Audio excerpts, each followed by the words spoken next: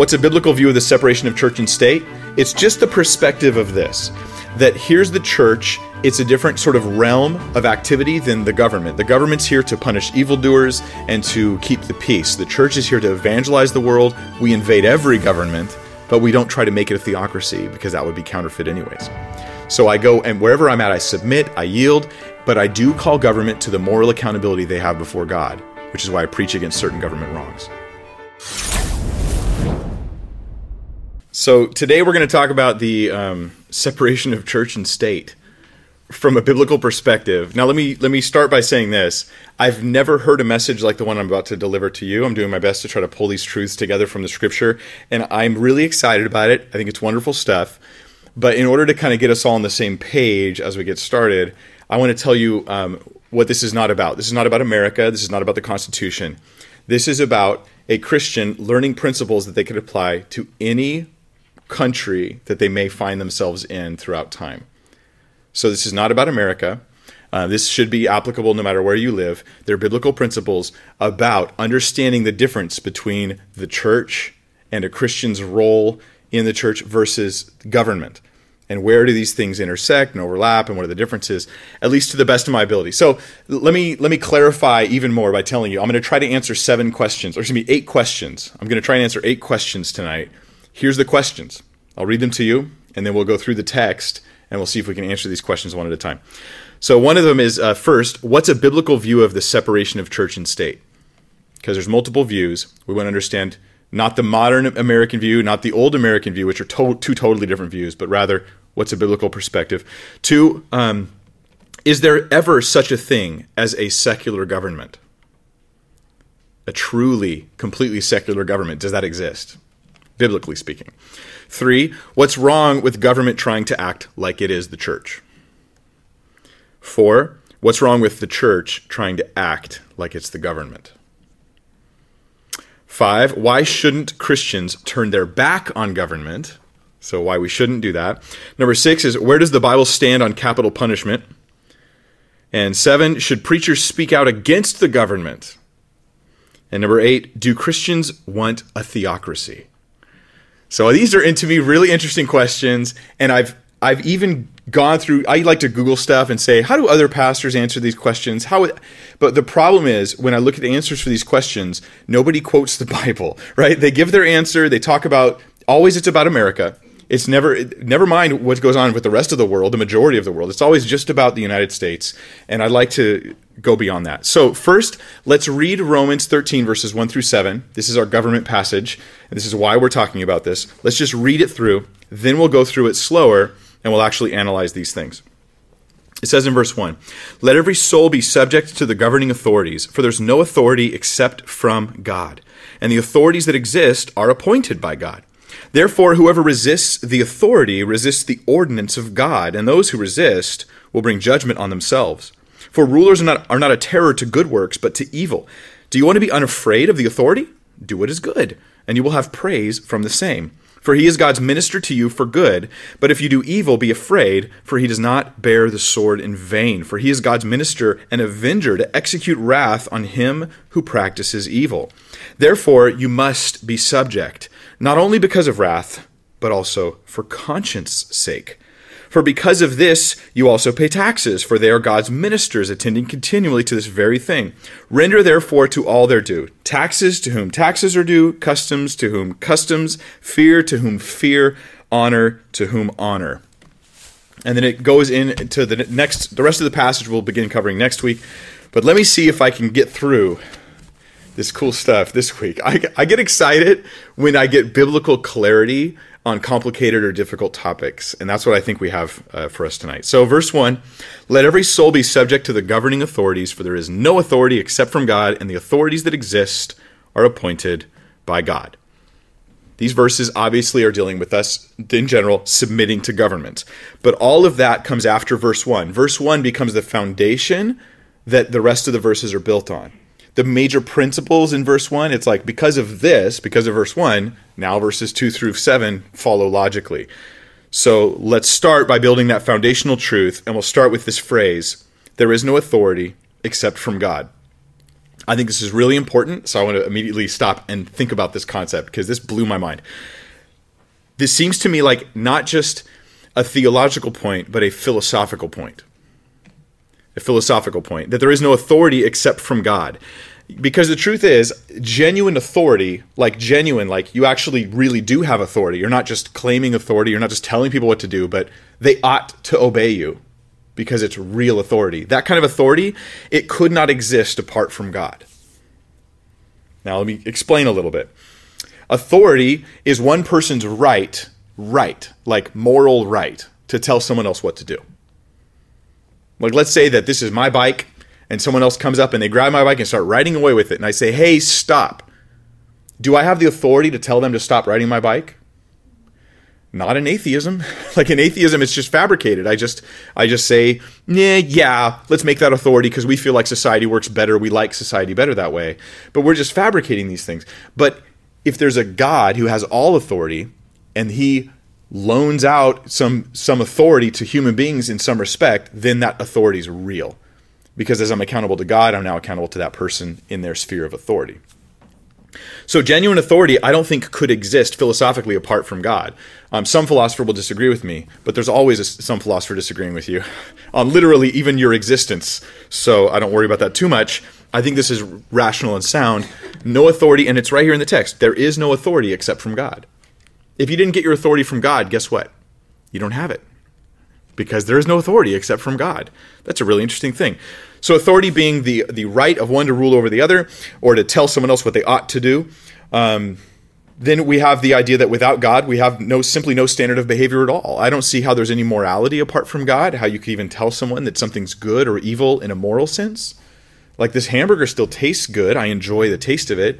But I can't say that rape is any worse than me not liking the taste of it. Without God. And so you have a moral issue there. And that's where this authority issue comes. It falls under that exact same concept. So, how could anyone claim the right to tell someone else what to do or hold them accountable for anything if there is no ultimate true authority that's bestowing that right? I don't see how they could. Imagine if I walked up and said, I'm the governor of California now. And they go, well, did we vote you in? Did you get ratified by some government or something like this? And I go, no, I'm just claiming to be the governor. Okay, but now let's say I get enough people to believe I am. Does that now make me the governor?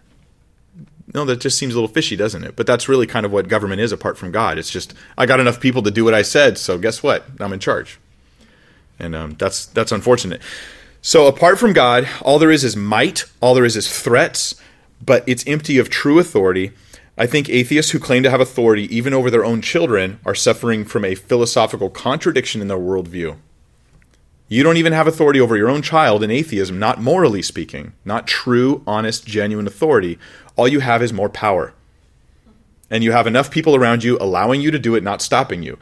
But I don't see how you can escape philosophical anarchy in atheism. Okay, so that I will now move forward. Okay, I've explained the philosophical side. I'm not going to harp on that, but I do think that that's the point here. There is no authority except from God. Take God out, there is no such thing as authority. Not really. That's the first thing. There's no authority except from God. So this should create a sense of accountability from me to authority, because if authority really is going back to God, well, now I should respect authority, shouldn't I? You see how verses 1 through 7 all kind of hinge on this one truth. Wow, it's like God actually did instill authorities in this world with authority. So I want to submit as unto God now because I honor him and I love him.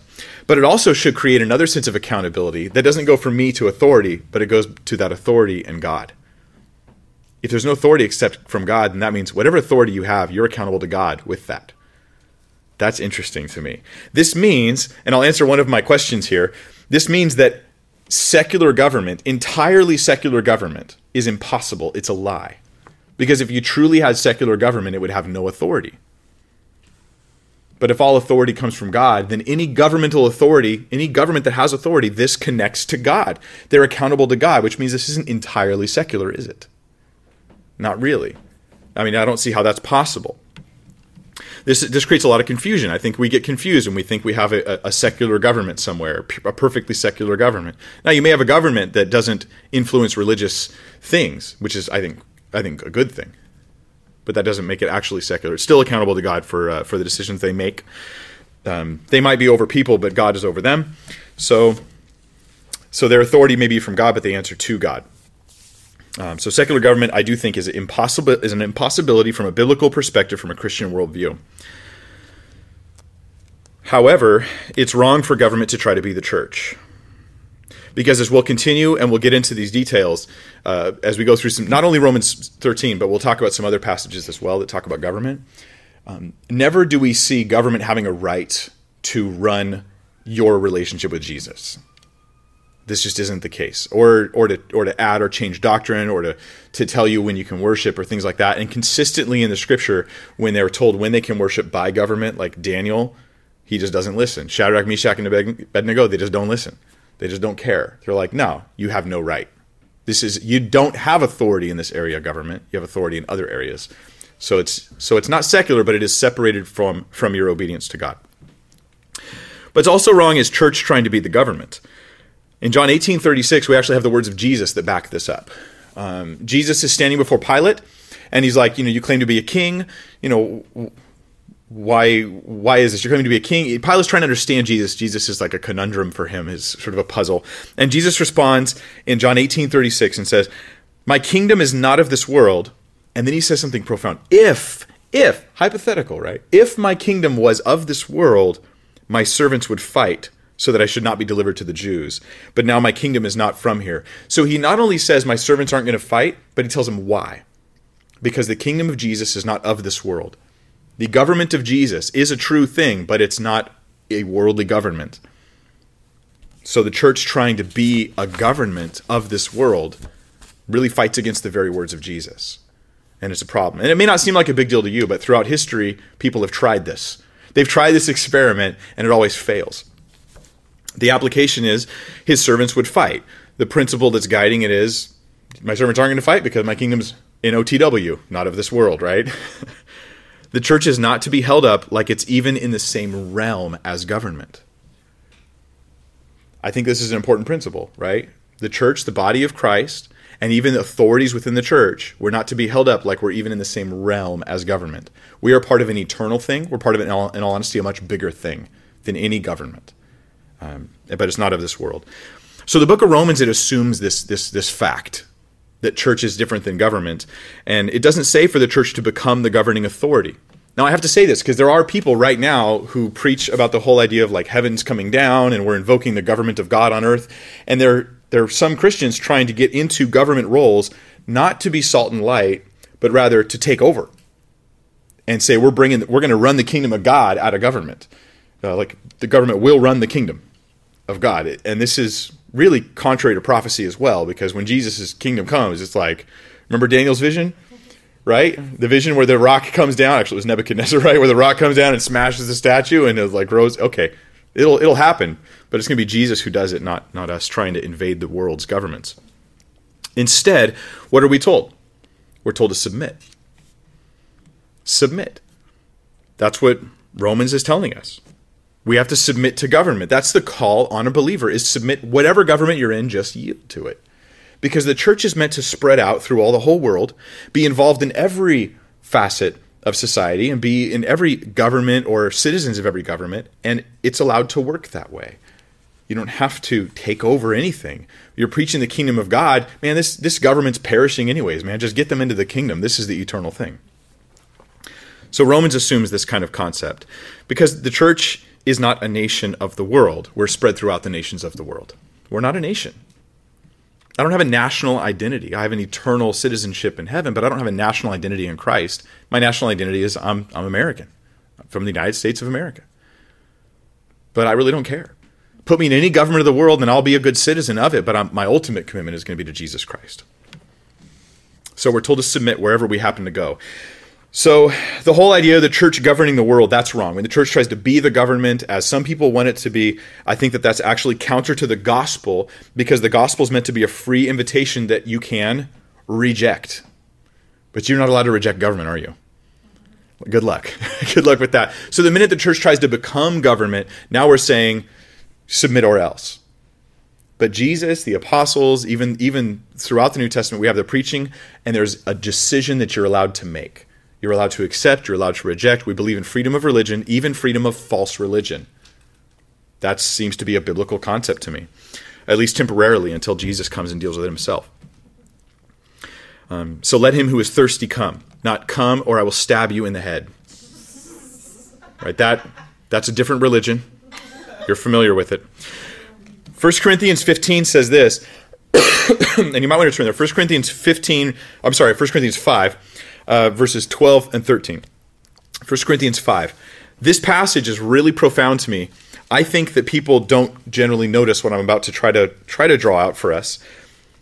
Paul answers the hypothetical question in this passage. Should I, as the Apostle Paul, should I be judging the world? Now, most people, when they hear the word judging, they think judging, like as in looking and going, you shouldn't really do that. But that's not the judging Paul's talking about. We absolutely need to judge the world in this sense. We absolutely need to go to the world and preach. Stop that. Don't do that. That's wrong. Repent and turn to Christ. That's a good judging that we should do. The judging he's talking about is like a court judge judging. Should I go to the world and say, hey, world, I am going to condemn you as guilty and punish you for what you're doing? This isn't Paul saying, if I was the governor, should I do it? He's saying, should I as an apostle? Now, my theory is this. If Paul the apostle to the Gentiles says that he has no realm for judging the world judicially, then doesn't that mean that Christians just don't have this realm? And that's what he says in 1 Corinthians chapter 5, verses 12 and 13. He says, for what have I to do with judging those who are also outside? Those who are outside God judges. Therefore, put away from yourselves the evil person. Paul's dealing with a guy who's breaking the laws of God. He's sleeping with his father's wife, probably a stepmother, sleeping with her. And he says in 1 Corinthians 5, you can read the whole passage, but he says, kick him out of the church. He won't repent. Make him leave the church. Now, once he's out of the church, that's as far as our reach goes as the church. Deliver him unto Satan, into the world, basically. And then he says, but what do I have to do with judging those who are outside? I'm not even trying to get you to do anything about people in sin in the world as far as forcing them to stop or things like that. Preach at them. Reach them with Jesus, but you're not trying to force a governmental control on them from the church. Does that make sense? Paul says, what do I have to do with having a judicial role in the lives of those who are outside the church? The role of a Christian, a pastor, or even the Apostle Paul doesn't have a role. Yet there are people right now, churches, where they're saying, so-and-so, you have an apostolic calling in government. You're supposed to go into government and subdue it for the kingdom of God. And I think this is mixing the realms of church and government. These are two different things. They don't mix. They don't blend. You can be a Christian in government. We'll talk about that. But being a Christian trying to take control of government and force the rule of Jesus into people's lives is counter to the gospel itself. And I think that becomes clear through these passages. And I will take your guys' questions afterwards. I expect some good questions tonight. So we might want to write them down. So if Paul the apostle says, what do I have to do with judging those who are outside? I think the principle is we don't. We preach to them. We do call them out for their sin, but we don't try to control the world. But then there's the question, should I just abandon the government? As a Christian, should I just abandon the government, say, forget you, government, I'm a Christian, I'm not of this world, and maybe like the Jehovah's Witness, I won't even salute a flag, I won't serve in the military, I can't be involved in government in any way. I don't think so. In fact, the number one reason is that we have no teaching in the New Testament that tells us to abandon government. But we have a lot of other good reasons not to abandon government too. Throughout the Old Testament, we see things like Daniel, who was in a very high position in a pagan secular government and was placed there by God for the glory of God.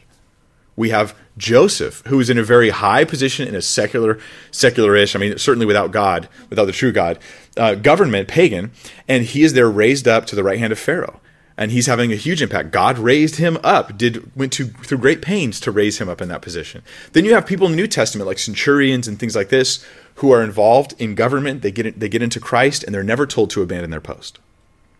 So we have examples of people serving.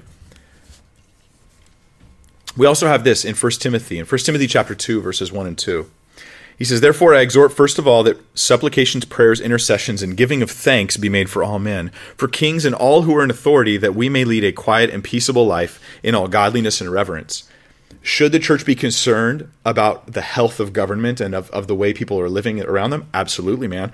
I'm to be praying, first of all, for this, that I'm praying for the benefit of all of society, for safety and peacefulness, which is really the chief role of government, is to just try to increase the safety of the citizens. And so I want to create this for the people around me. I want to pray for it. I can't just abandon government. I have to care. I have to pray. I have to make a difference. I can't think of any reason not to be involved. I have biblical examples of believers being involved, but not one of them did they go into the government and try to turn it into the church. That's what I'm saying we don't do. I don't go into the government and convert it into the church. I'm a light. I preach the truth of Christ. I don't compromise. I don't get all quiet about my beliefs, but I don't try to make all of my religious beliefs into policy in the government. That's the thing. Government is for the safety of all of its citizens. Christianity is for the salvation of souls. These are very different things. So just recognizing these, I think, two different realms. They intersect, but they don't do the same things. And you can be a Christian in government. You can be a Christian who's not, just depending on God's calling on your life. So let's continue in Romans 13, verse 1. So it says, sorry for the slowness of this. We'll speed up in a moment. Let every soul be subject to the governing authorities, for there is no authority except from God, and the authorities that exist are appointed by God. And this is now a very powerful statement. The authorities would be specific governmental authorities, like the Caesar of the time, as he's writing to the Romans in Rome. And he's like, the Caesar appointed by God. Wait, what? The Caesar appointed by God, Nero at the time, not a good guy. Appointed by God. So if this Caesar Nero, who butchered Christians and murdered them, if he's appointed by God, that changes my perspective on things, doesn't it? Now, I want to balance this out and say this. Authority, though, just because you have authority and you're even put there by God, it doesn't make your decisions good or right, for that matter. And it doesn't mean you won't suffer incredible judgment and wrath from God because of the bad things you did as the authority appointed by God. There's plenty of examples of the Bible showing that, people in government authority did bad things. Like in Exodus 1, we have Pharaoh killing the Hebrew newborn babies. And interestingly enough, we have God using that to bring Moses into the house of Pharaoh, which he then uses as part of his scheme for delivering Israel. So we have God who allows a wicked Pharaoh to be in place, in a sense, appoints him, though Pharaoh does things that God hates, that God will judge him for. And so we have this balance where God is sovereign, yet he's allowing the free will of man, and we have the sovereignty and the free will, I think, coexisting at the same time. The prophets are constantly dealing with these things. The prophets of the Old Testament would not only preach against Israel when the Israelite kings, the only theocracy the world's ever known was ancient Israel, right? And they would preach against Israeli kings, but sometimes they would go out and be like, the burden of the Lord against Babylon, the burden of the Lord against Syria. And these prophets of God would go and preach to pagan rulers. And I think that's an example for us today. I'm not trying to control the government, but I'll tell you what, I will call you out. And that's a biblical thing to do. As a Christian, I should call you out. So, following the path even of John the Baptist, who was beheaded because he spoke out against the ungodliness of Herod. He still submitted to Herod, but he spoke the truth about it. And so, we have that balance. In Genesis chapter 9, verses 5 and 6, I think we have an answer to our question about capital punishment. And this is actually something that was instituted, I believe, by God, and we'll get into this a little bit more. But this is actually, we think, Genesis 9, the initial institute of government, where all authority first was handed to men over other men in one particular area. Genesis 9, verses 5 and 6, surely for your lifeblood I will demand a reckoning, meaning that if somebody murders you, I will hold them accountable. So for your lifeblood I will demand a reckoning. From the hand of every beast I will require it. From the hand of a man. For from the hand of every man's brother I will require the life of man. Whoever sheds man's blood, by man his blood shall be shed. For in the image of God he made man. God is not just saying, I'll have an accountability if someone murders someone else. He says, by man his blood will be shed. He's instituting the ability of mankind to bring capital punishment upon someone who murders another man. This is pre-law. This is Mosaic. This is not Mosaic, right? This is Noahic. This is after the flood. It's for mankind. It's not just for the law of Israel. So this is really the keystone of the power of government, to say if government exists for one reason, it's to stop things like that from happening, right? It's to stop murders from taking place and to give man the ability to punish other men for those things. That's interesting. So it's specifically about capital punishment. And I think the conclusion from the Romans verse 13:1 is, let everyone be subject to the governing authorities, right? So if there's no authority except from God, and the authorities exist are appointed by God, then I should fall in line and submit to those authorities, whoever they are. But then, of course, the questions come. Well, but in what situations can I not submit? And I happen to like those kinds of questions. I'm interested in that myself as well. So I'm going to give you a list of possible exceptions to that rule based on Scripture. So here are some of those exceptions. And one of them I think maybe you wouldn't expect, but throwing off an oppressive, invading government. We see this multiple times in the book of Judges, where Israel has been oppressed by some foreign nation that came into their land, and then they throw off that nation, and they do so with God's blessing in it, not just like the rebels, but this was a type of rebellion that was endorsed by God. So there may be a time for that type of thing, throwing off an oppressive, invading government. Another exception to the rule would be running from persecution. In fact, Jesus did this when he was yay big. Joseph and Mary fled from Bethlehem all the way down to Egypt. They didn't go back to Nazareth because Herod was trying to kill this Christ child. So they fled. They left the whole government and took off. You should submit to what? The invalid death order of a government? No, run. This is a good biblical principle. Jesus did it, and you should follow in his steps. So another exception to the rule would be refusing in order to do something evil. In Exodus 1, the Egyptian midwives are told that they're to kill these Hebrew babies. If it's a boy, kill it. If it's a girl, let it live. And they let the babies live. They actually lie to Pharaoh about it. And then God blesses them for this. Blesses them. He didn't just go, I'm glad you didn't. He actually blesses them. They have their own children, their own families because of it. So this is something where they rebelled against government because the role of government was abandoning their actual most essential role, and they were murdering. And so they did what was right in the eyes of God. Another example is in Daniel 3, Shadrach, Meshach, and Abednego.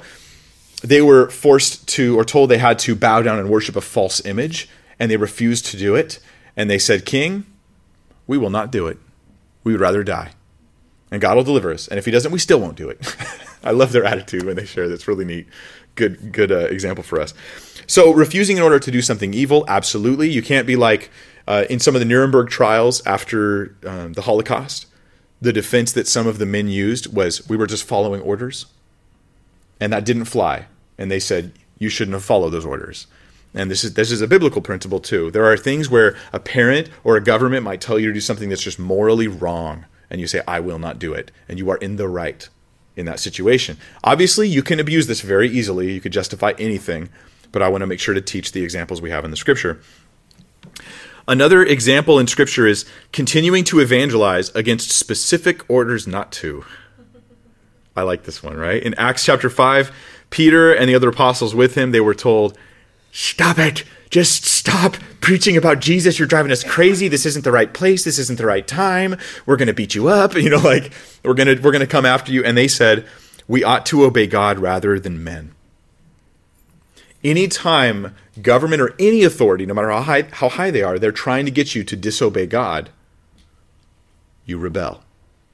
Now, this doesn't mean you rebel against everything they say. You only rebel against the order to disobey God. In every other way, you submit. I still pay my taxes. I still, use the crosswalk. I still drive at the speed limit. I still obey all the other orders, but I do not obey the order that had me rebelling against God. Now, I would encourage us don't focus on the exceptions. Don't focus on those. Be aware of them, but don't focus on those because it prepares our hearts for rebellion, and the whole idea of the text is to prepare us for submission. And we should really be trying to submit as much as possible. That should be our angle and our direction. What about preachers? I kind of answered this, but should preachers speak out against government wickedness? As I said, John the Baptist did. It got him killed. The prophets did, even to non-Israeli governments. But I think perhaps if we're preaching, like myself, preaching against government, or even you don't have to be a pastor to preach, and we're speaking out against the injustices of government, we should do this not just to fix government, but to call people to repentance. That's the main focus. That's the main goal, because we are trying to make them part of a new kingdom that is eternal. We're not just trying to fix government. And I can't think of a single reason not to. So personally, I feel incredibly compelled to speak out against abortion. Abortion is probably the greatest wickedness of our time. I can't think of anything worse. We're engaging in it regularly in our country, and they absolutely have to repent.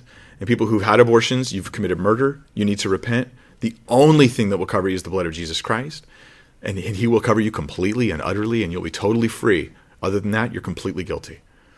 People that are performing abortions and recommending it and encouraging others to do it, you think you're patting them on the back and helping them out. You're just giving them a push off the cliff into judgment. And our world needs to repent of these things. This is murder. This is the thing government's supposed to protect people from. Everyone has the right to life, except little babies in the womb, and no right to life whatsoever in our country. And that's just, it's a terror, and it's a horrible thing. And it's the greatest shame of our country right now, and it is worse even than slavery ever was. I feel compelled to speak out against it, and I think we all ought to, absolutely, to take a stand against abortion in any way that we can, where we're still obeying Christ. I'm not bombing abortion clinics like murder is going to fix murder. It wouldn't stop it anyways. But anyways, these are a big deal. But I don't feel compelled as a Christian, for that matter, to speak out against non-moral issues. So if taxes are too high, like, to me, it's not really a big deal to me.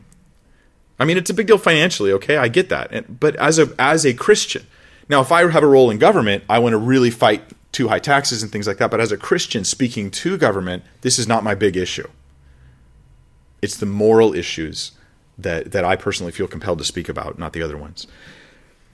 What about serving in government? Can a Christian serve in government? Policing, going to war, ruling, say as governor, president, this type of... I wish we had a Christian president one of these days. Luke chapter 3, verse 14, there's a centurion, a soldier, who comes to John the Baptist, and he's repenting of his sin. And he asks what he should do next. Perfect chance for the New Testament to tell us, don't serve in government. But he says, likewise the soldier asked him, saying, and what shall we do? So he said to them, do not intimidate anyone or accuse falsely, and be content with your wages. He tells them to not be corrupt. I think that's the idea. Christian, go get in there. You know, maybe not every believer is going to serve in government, but sure, plenty of us ought to. And we should get involved. We should serve, and we should serve with righteousness, without any corruption. Just knowing you're not trying to make the government the church, but there is a moral rule that you are trying to help spread throughout government. We'll come back to that in a minute. All right, let's look at verse 2, because I want to do more than one verse tonight. I want to do 7. Well, I've done like 12 already, but anyway, in Romans 13. So verse 2, it says, therefore, whoever resists the authority resists the ordinance of God, and those who resist will bring judgment on themselves. This is to the believer what it all comes down to, is that I'm not even submitting just to man, I'm submitting to God. When I submit to government, even ungodly government, unless it's telling me to do something wicked, I will submit. Unless it's telling me not to do something righteous, I will submit. In the vast majority of situations, resistance is wrong. I like that it uses the word resist. It doesn't even just say rebel, it just says resist. I'm not even going to resist the government.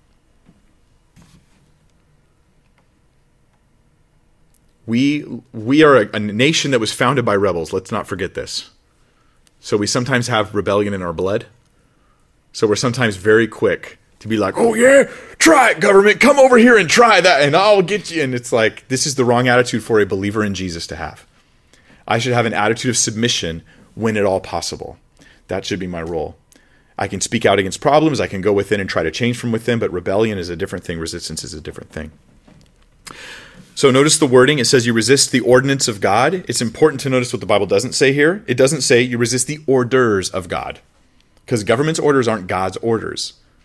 Government's orders are simply a result of God ordaining that government. So the orders might be wrong, but the role is still legitimate.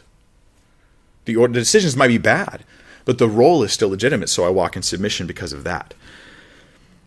So sovereignty, I think, is seeing God's overarching control without seeing his endorsement of every act or every action. I mean, he clearly does not endorse every act of government. We see that in the scripture. Here's a verse for us because I think we need it. Proverbs 17:11 says, An evil man seeks only rebellion. Therefore, a cruel messenger will be sent to him. That would be the government, actually. An evil man seeks only rebellion. So for this, I'd say for all of us, guard your heart. If you have a place full of scoffing, mockery, dismissal of authority, where you can't help but ridicule everybody in government and every decision of government, something's wrong in the heart. It doesn't mean government's right. It just means that you've got something going on here that's not healthy. If you're quick to mention how government or a person is accountable to God, be even quicker to note you are accountable to God for your submission to those people, just for your own sake. Reading on, verse 3 of Romans 13, it says, "For rulers are not a terror to good works, but to evil. Do you want to be unafraid of the authority? Do what is good, and you will have praise from the same." I think God uses government to keep people from wickedness. That's really the function of government, to keep people from wickedness. This is like its fundamental purpose, and Christians should be the best citizens in this regard.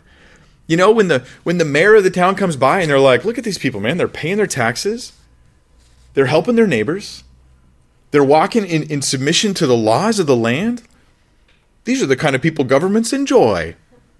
We ought to be the kind of people that governments enjoy, when possible, which most of the time it is possible. There are situations where there's the exceptions. We went over those, but most of the time this is quite possible. And Christians should be the best at this. And we do what's right, not even for looks. Like, I don't do it because I know that they're coming to check my house tomorrow. I do it because I'm doing it unto God. And I know he's watching me. Am I yielding to government? This is going to really rub up against your flesh. This is not going to feel good, this submission. But it will feel right to your spirit, because that's exactly what God's calling us to do. Keep in mind, they were submitting to the Roman government, which was certainly a lot worse than our American government that most of us live in here. The Roman government was kind of messed up.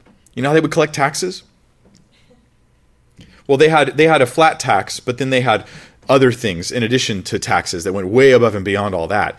And so let's say I would actually purchase the right from government. I'd just pay them money to buy the right to tax a certain group of people. Then I would go to those people and I was allowed to tax them as much as I wanted, as long as I paid government a portion of a certain amount, and then I got to keep the rest. This is why when Zacchaeus, the tax collector, got saved, he says, I'll pay back anybody I owe, double what I owe. I will pay you all back.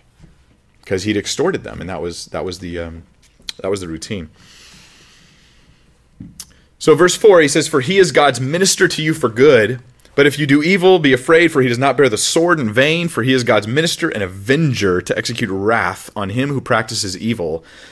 God's minister. I've heard this before. Pastors like to get up in front of the police and they go, "Did you know you're ministers?" Just to freak them out, because I don't know why, but pastors like doing that, right? Like, "Did you know you're ministers?" And cops are like, "Why did they invite a pastor in here?" But there is a truth to this. There is a balancing truth to this. There are ministers in the realm of government. They're not ministering to the body of Christ, right? They're just ministering to humanity in general to keep them from wickedness. And their authority comes from God. So that means that their sword is coming from God as well. Does this make them godly? No, they're not those kind of ministers, guys. This doesn't make them godly people or anything like that. It just means that we see that the authority they have comes back to God ultimately, and in that sense, they're his ministers. Is this an endorsement of capital punishment in the New Testament? I absolutely think it is. It's not that I care about it. I mean, I'll go either way, Lord. You want me to say yay or nay on capital punishment? I'm fine with it. But I do think the Bible actually is endorsing it. Let's read it again. "He's God's minister to you for good, but if you do evil, be afraid. He does not bear the sword in vain. For he's God's minister, an avenger to execute wrath on him who practices evil." Some of the ministry that governments do is slaying the wicked.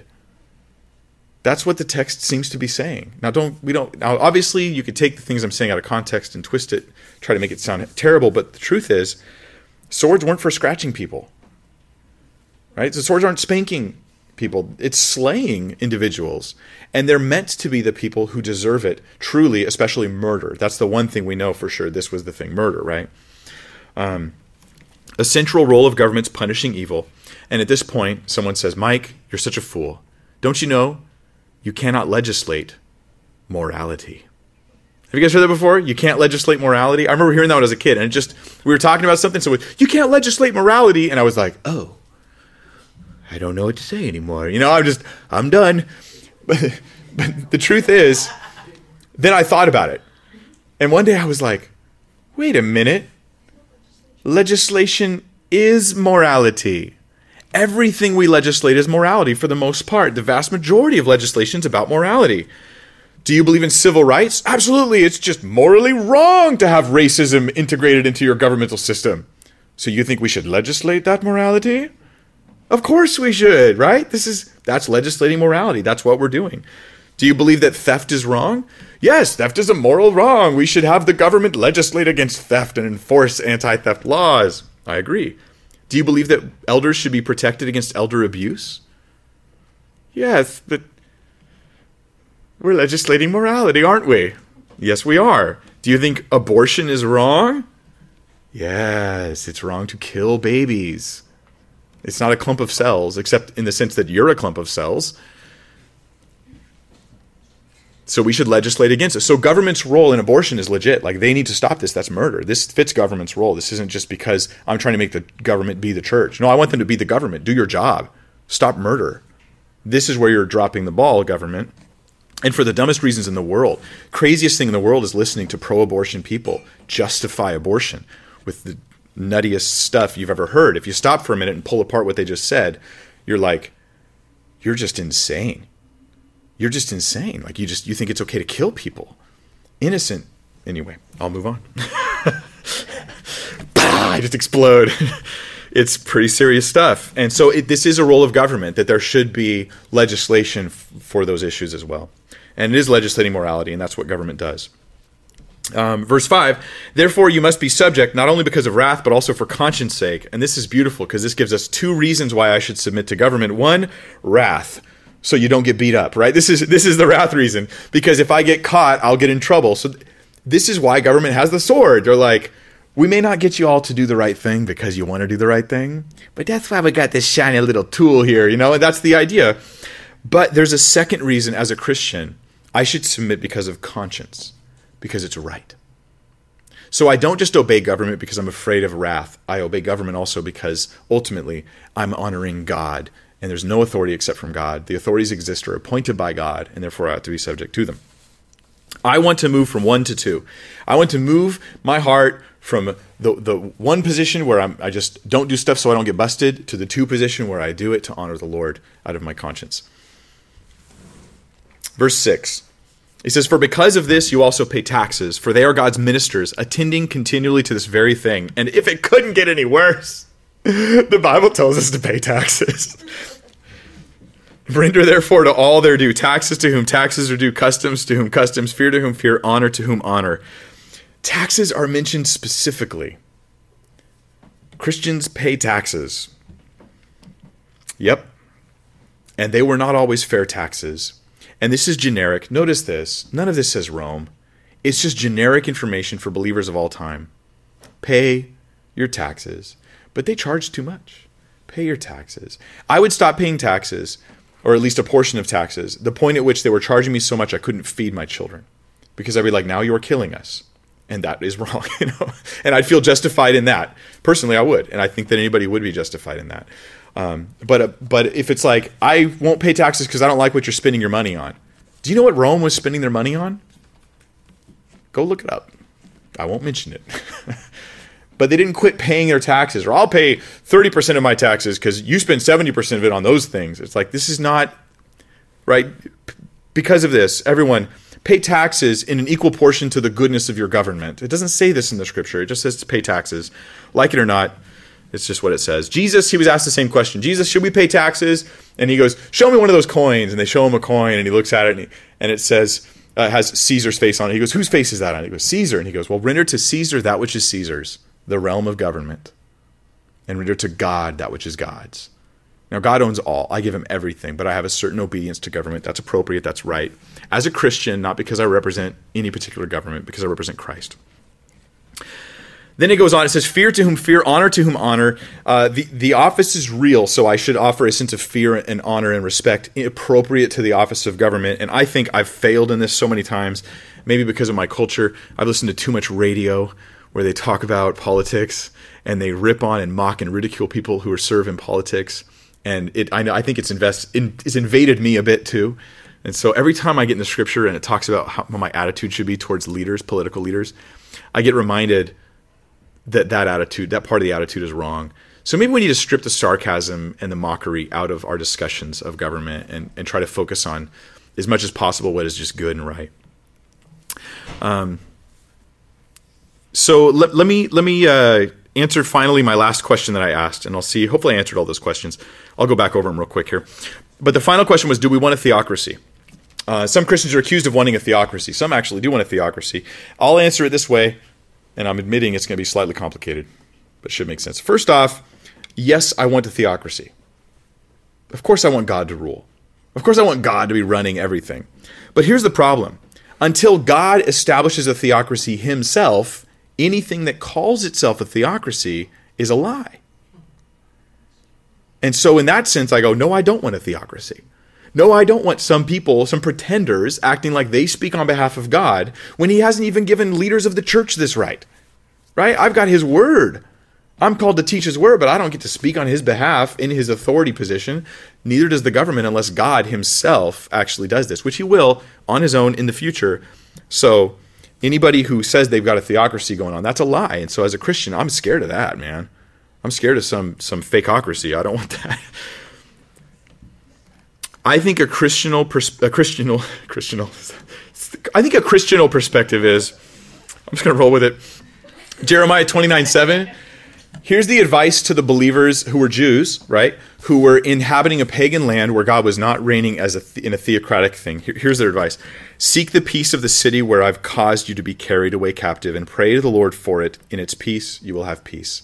And this mimics Timothy, where he's saying, pray for peace, pray for those leaders in government. We are called to affect things, we're called to impact things, but we're not trying to create a theocracy because it will be counterfeit if we try. I let God rule me, but I don't pretend that I rule you in the name of God. Not even in the church do we do this, right? Leaders don't have this kind of authority in the church. Ultimately, that's reserved for God, and He'll establish it when He comes. So let me go back over those 7 questions because I want to make sure I answered all of them. Number 1, what's a biblical view of the separation of church and state? It's just the perspective of this, that here's the church. It's a different sort of realm of activity than the government. The government's here to punish evildoers and to keep the peace. The church is here to evangelize the world. We invade every government, but we don't try to make it a theocracy because that would be counterfeit anyways. So I go, and wherever I'm at, I submit, I yield, but I do call government to the moral accountability they have before God, which is why I preach against certain government wrongs. Number 2, why is there no such thing as entirely secular government? Because government gets its authority and its power from God, and they're accountable to God with those things. So a government that pretends that there's no God is a government in rebellion against God. What's wrong with the government trying to act like it's the church? Well, God's not doing that. And so you're imposters. And here you are trying to claim authority over the people of God, and it's not yours. So it's wrong if you try to act like the church. You know, in England right now, like you have to have a vote, from what I understand, a vote from Parliament if you want to change the order of service in the Anglican Church, the Church of England. That's ridiculous. Like Parliament, sorry, you have no right to tell the church when they can worship or how they can worship. This is silliness. Like that to me is unbiblical. And now I don't know if I'd start a revolution over the order of service, but in point of fact, I think it's silly. Number 4, what's wrong with the church acting like the government? Again, it's fake. We're not called to be that kind of thing. And so acting like we are and trying to usurp as though in the voice of God I can speak and tell everyone how they can live or submit to Christ or else, this doesn't fit the ministry of Christ or the apostles or the teaching of the New or Old Testament. So I think there's a problem there. Why shouldn't Christians turn their back on government? Because we're told to submit to government and we're told to pray for government. And we have examples of wonderful believers impacting government in wonderful ways without turning it into a giant pulpit to force everyone to obey Christ. And number 6, where does the Bible stand on capital punishment? I think Old and New Testament is approving of capital punishment. In fact, I think governments need to do this if they're going to fulfill their responsibilities. This is not because of any Republican or partisan issues. This is because of what the text says. Number 7, should preachers speak out against government? Yes, and more. But they should do from an attitude of respect and submission to the government, but calling them to the accountability they have before God in an honest way. And then finally, do we want a theocracy?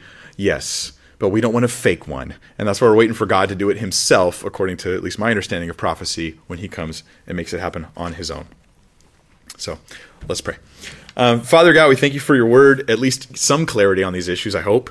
And Father, we ask that you give us discernment to see in ourselves if there's a seed of rebellion or if there's some sort of obscene, over ecstatic patriotism where we're committed to our government the way we're committed to Christ.